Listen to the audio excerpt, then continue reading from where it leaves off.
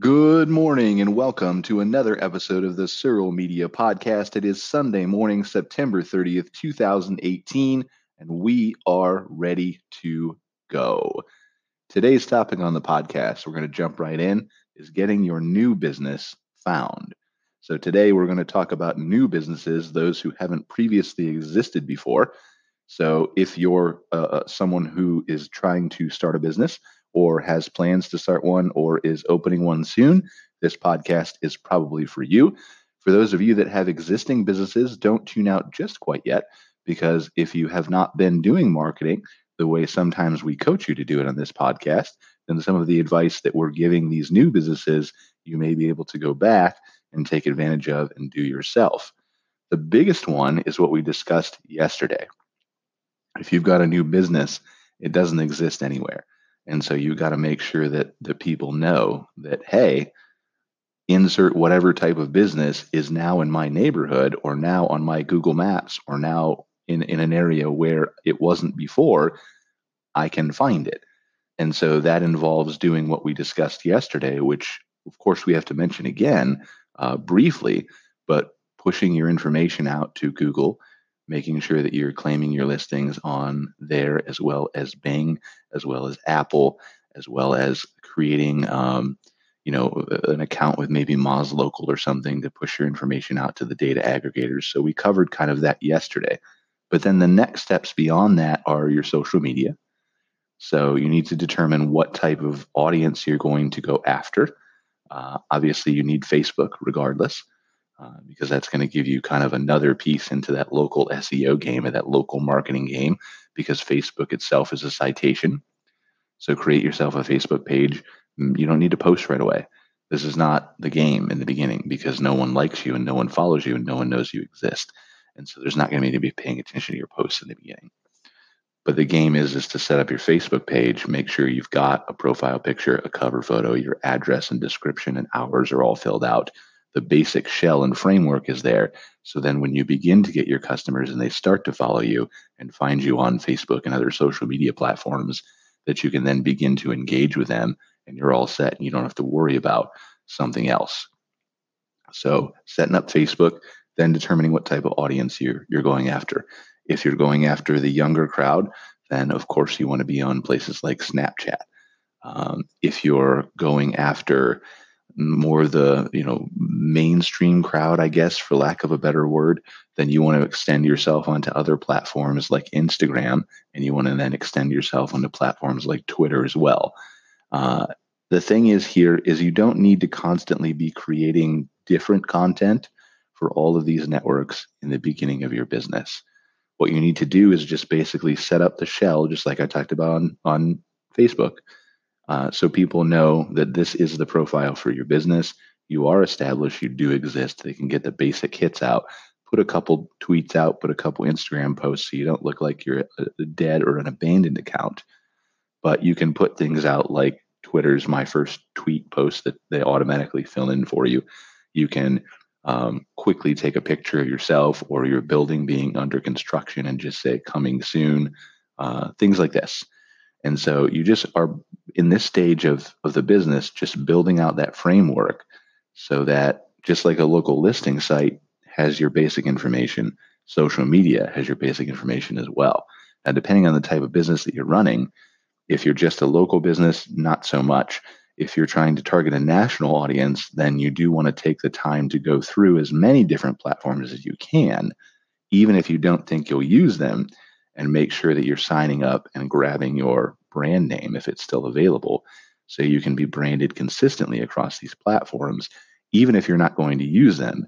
And this is where you're going into the Musical.lys and the things that are upcoming in the future to make sure that if they do take off and if your audience does make a shift and starts using them, that no one else can steal your brand name. So think of that as well. Only takes a couple minutes. But again, it's a one more citation too. So in the long play scheme of things, Google's not just taking into account things on websites, they're looking at GPS devices and apps on your phone and different things like that when determining how trustworthy this business is. So we talked about listings, we talked about social media. Now let's talk about the ground game. You're going to have to do a lot of hustle and hard work. Your business doesn't exist before. So you're going to have to go out and reach out to the community. Figure out where entrepreneurs gather in your city. Get a hold of your local chamber of commerce, for example. Ask them to connect you with people who maybe can offer you advice on starting different things within your business, or legal or accounting, or connecting you with maybe people who are passionate about your type of product that you're going to sell, so they can help you get the word out. Figure out a strategy to send out press releases. See if you can kind of get some in with the local television or radio stations, and if you can't, then figure out what email addresses people pay attention to at those radios and TV stations, so you can send a quick note and say, hey, really excited that my business is opening soon. Wanted to let you guys know. Maybe you wanted to pass it along to your audience. If they're in the area, they can kind of check us out. So again, all this is really going to change and mold and bend and flex depending on what type of business that you're opening. For example, a community center that helps underprivileged people with food donations or something is going to get a lot more play than a coffee shop that there's already 10,000 of them in the area. So not to say that no one wouldn't cover a coffee shop, but you need to then give, when you're thinking about pitching your business, don't think of it from they just want to help me, I'm a business owner. You've got to think of it from the perspective of what makes me unique, what makes me a story. So if you're a coffee shop, maybe you've got local artists coming in that are going to play during the grand opening or opening week or even every Friday. Maybe you're selling a type of food or pastry or a coffee that's not previously available in the city. These are things that make your story more compelling to journalists, but don't approach them from a press release standpoint, from a, I'm just going to give you all the information and you run with it. Do their work for them, and they're a whole lot more likely to pick you up. So if you can write a compelling story and give them a reason out of the gate, 2 paragraphs, 3 paragraphs of information that they can skim real quickly and say, oh, that's cool. They forward it on to the people who write it or whatever. Then you've got a lot more chance at being successful. But work your community. Your chamber is usually a good resource. There's a visitors bureau in the area. Some of these things you'll have to pay to join if you want to, take advantage of that. But oftentimes there's a lot of discounts too that come with these beyond the fact that you can help promote your new business. So they often bring together business owners in a group and will use things like bulk purchasing at office supply stores or insurance companies or whatever to help you save money when you're opening your business in the beginning too. And so that allows you to then funnel that money into marketing instead of funneling it elsewhere. So run your community, make contacts, always be out there. And then, you're going to work social media, you're going to work those listing sites, and really just try to figure out a way, no matter what it is, no matter how small it is, to get your business out there. Start a podcast, do a video on YouTube, whatever it may be. Eventually you're going to want to put out as much content as you can, as your business and your time allows. But what that amount is not set for everyone. For me, it's every day because I'm sitting here behind a computer and that's my work. For someone who has to go into a coffee shop and open it up and talk to their employees and have team meetings and do all that stuff, it's probably not feasible to do that every single day.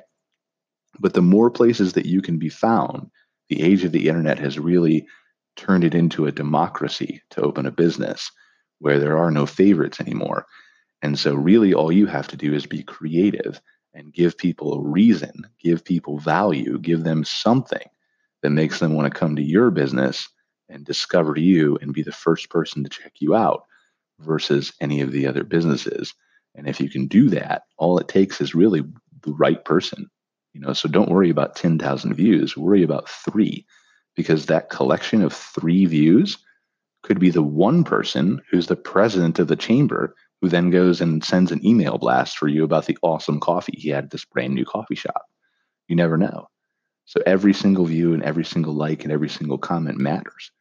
Don't think that you have to just get big to do it. So that'll wrap up our another episode here for Surreal Media. Really appreciate you guys tuning in. If you guys need some help with a new business that you're starting, always available. Drop me a line at brian@surrealmedia.com. more than happy to give you guys help, advice, anything I can do to assist.